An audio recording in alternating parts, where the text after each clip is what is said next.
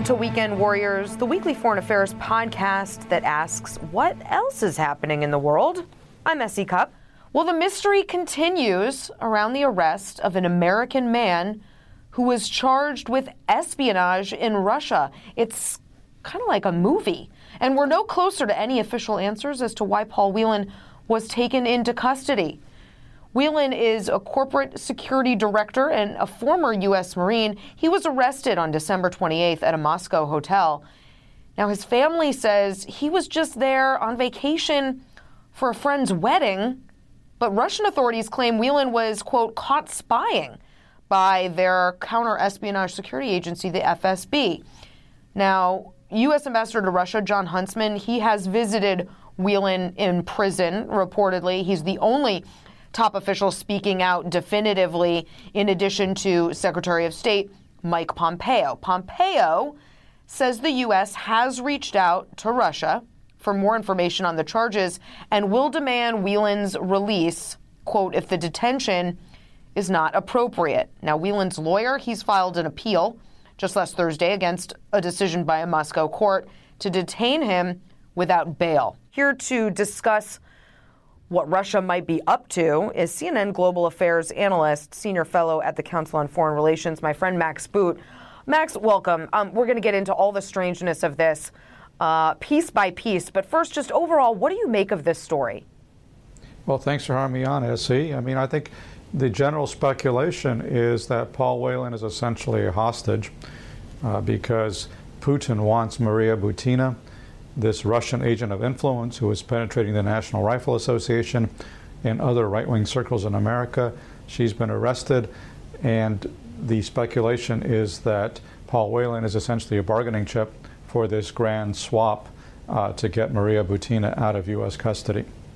Yeah, and that is what, people are saying. Is that mostly because of Paul Whelan's background, that he doesn't really appear to have any ties to espionage that makes him sort of an unlikely spy, and so therefore this must be a pretense for something else? Yeah, there's a lot of intelligence veterans, folks who have served decades in the CIA, who are saying it's very unlikely that Paul Whelan is actually a CIA asset, somebody who would be under non-official cover. There's a lot of tells in his background that suggest that he would never be hired. For example, the fact that he was dishonorably discharged from the Marine Corps on suspicion of trying to steal money in Iraq. That is not the kind of person that the CIA would be hiring. And he's also just very obvious in what he does. He doesn't have any kind of tradecraft. So the speculation is that he is just this random schmo that Putin decided to pick up for this big trade to get Maria Butina out of an American prison. Well, let's talk about random schmo Paul Whelan. He does have a weird background. You mentioned his dishonorable discharge from the military. He is a former U.S. Marine. He holds multiple passports. He does seem to have a fixation on Russian culture and the military there. He even has an account on a Russian social media platform. That's unusual.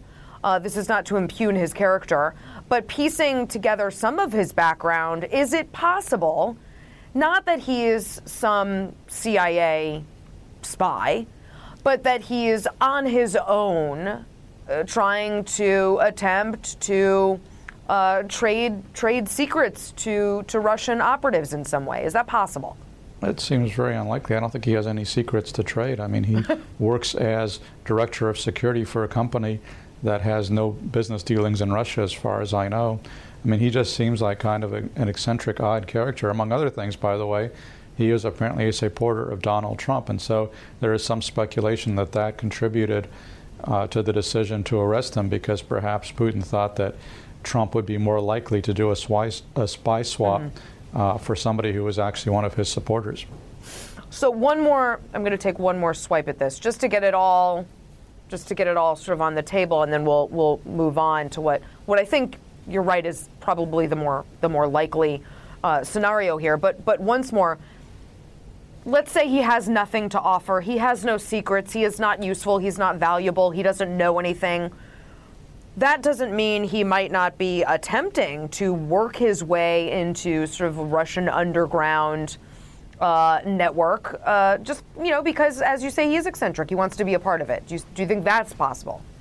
Well, anything is possible. I don't know Paul Whelan. I don't really know what he's up to, but I think the bottom line is that it's very unlikely he is, in fact, an American spy, and the likelihood is that whatever he's up to, it's not acting as an agent of the American government. And I very much doubt that he's actually broken any laws in Russia. Again, I think this is a purely political arrest. No, I think you're right. So now that all of that's out of the way, just wanted to ask questions that lay people who might not be following this might have. Why then use someone like Paul Whelan? You mentioned the fact that maybe the Russians thought because he was a Trump supporter, Trump might care and value Whelan more than maybe, someone else. But because he's got no real value, no real currency to speak of, why do you think he was targeted by Russians? Well, it's hard to know. I mean, he was somebody perhaps who just came into their sights for one reason or another. They do a lot of surveillance of foreigners in Russia. He's been in Russia repeatedly, so they probably have a pretty good file on him. And maybe they were just casting around for somebody that they could grab, and he just seemed like a convenient fall guy. But we really don't know. I mean, this is just speculation. I really can't, penetrate the inner workings of the Kremlin and why they do things. But all I can say is that this does seem to be an attempt on their part to gain leverage. And the interesting thing is, John Cipher, who is a longtime CIA veteran of the clandestine service, argued just in the last couple of days that he thinks that Donald Trump also has an interest in making a spy swap for Maria Butina, because it's not in Trump's interest to have Maria Butina singing to American prosecutors and possibly uncovering more details of the Russian plot to penetrate American politics, especially at a time when we see that there is mounting evidence of collusion involving Donald Trump's own campaign and their dealings with the Russians. For example, Paul Manafort passing along polling data to a suspected Russian agent. And so there may be a convergence of interest here between Putin wanting Maria Butina out of U.S. custody, lest she reveal too much, and Donald Trump possibly wanting Butina out of U.S. custody, lest she reveal too much. I mean, not speculation, but I think there's a decent chance that there could be a swap here. So historically, as you know, the Russians have been very quick to release details about U.S. citizens and other citizens that they hold, some of which information is not always true, but they're quick to put it out there. And in this case, they've been very, very quiet about the evidence that they may have against Paul Whelan. What do you make of that? Well, my suspicion is that they don't have much evidence. I mean, they don't really need much evidence. I mean, they said something about how he was caught with some kind of list of secret information, but right, in Russia, on a thumb drive. On a thumb drive, but in Russia, the train timetables can be classified, maps can be classified. Right. It really doesn't mean a lot, and so they have not presented any kind of case. In the past, you're right, when they have caught actual spies, which they have done on occasion, they will often, parade their spy equipment before the cameras and make a big show of uncovering this dastardly espionage ring, and they haven't done that, which leads to the suspicion that there really isn't much to show.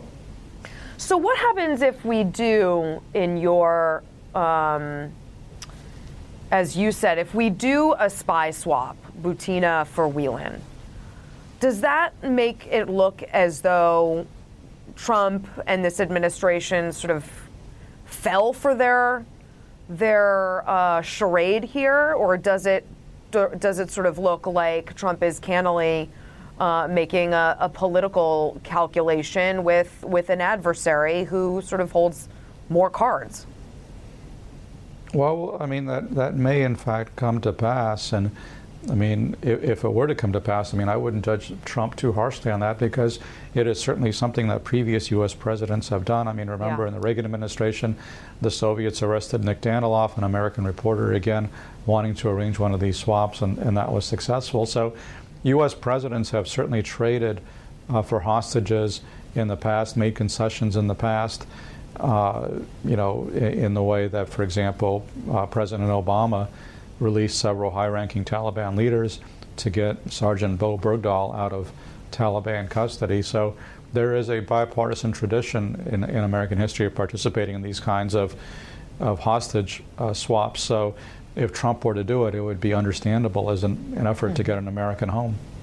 So I was reading an interview with former U.S. Ambassador to Russia, Mike McFaul, in Foreign Policy magazine, and he was talking about whether or not it was safe to travel to Russia. Based on this story, I think an average American hears this story of, as just this average schmo, as you put it, getting picked up off the street and arrested for espionage, makes it a little disconcerting when you're contemplating travel to Russia. Mike McFaul said, "Well, look, I can't go to Russia. I'd be arrested immediately." But for other travelers, look at the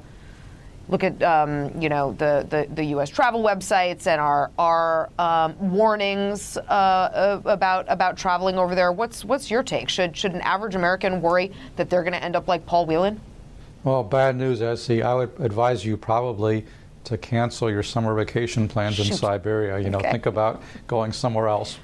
I think this is a legitimate concern, and I think it is something that should cause people concern if they're thinking about going to Russia. And I think this is yet another way in which Putin is being short-sighted if he cares at all about the interests of his country, which he may not. But if he did, he would try to make it a more welcoming place for tourism and business because they need those dollars. This is basically a signal saying enter at your own risk.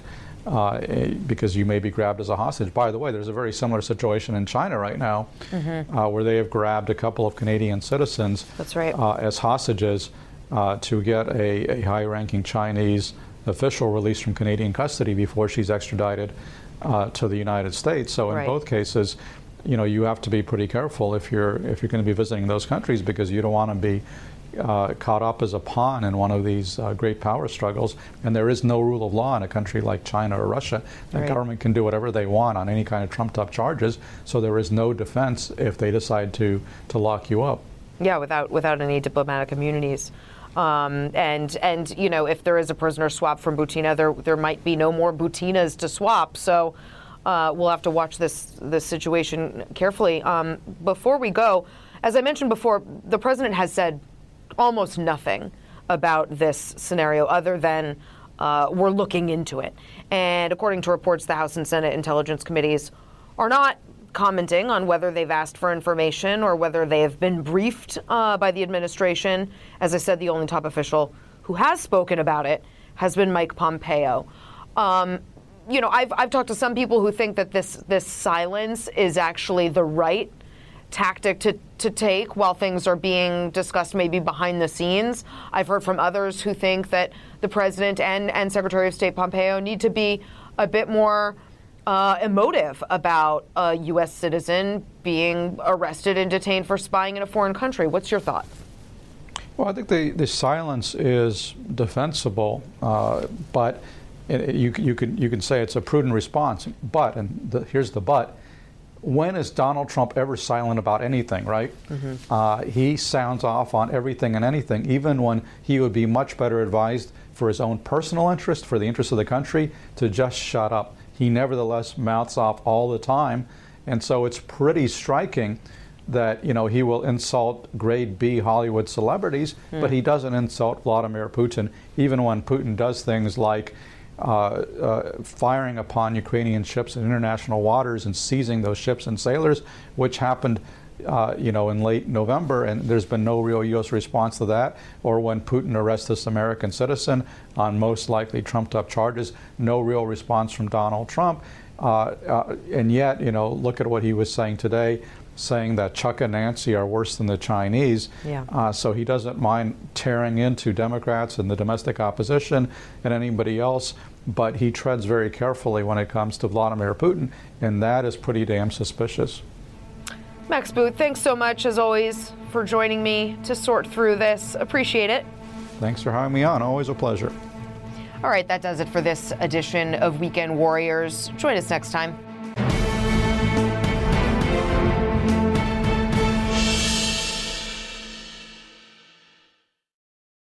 Quality sleep is essential, and that's why the Sleep Number Smart Bed is designed for your ever-evolving sleep needs. So you can choose what's right for you whenever you like. Need a bed that's firmer or softer on either side? Helps you sleep at a comfortable temperature. Quiets their snores. Sleep Number does that. Sleep better together. J.D. Power ranks Sleep Number #1 in customer satisfaction with mattresses purchased in-store. And now, save 50% on Sleep Number limited edition smart beds for a limited time. For J.D. Power 2023 award information, visit jdpower.com/awards. Only at Sleep Number stores or sleepnumber.com.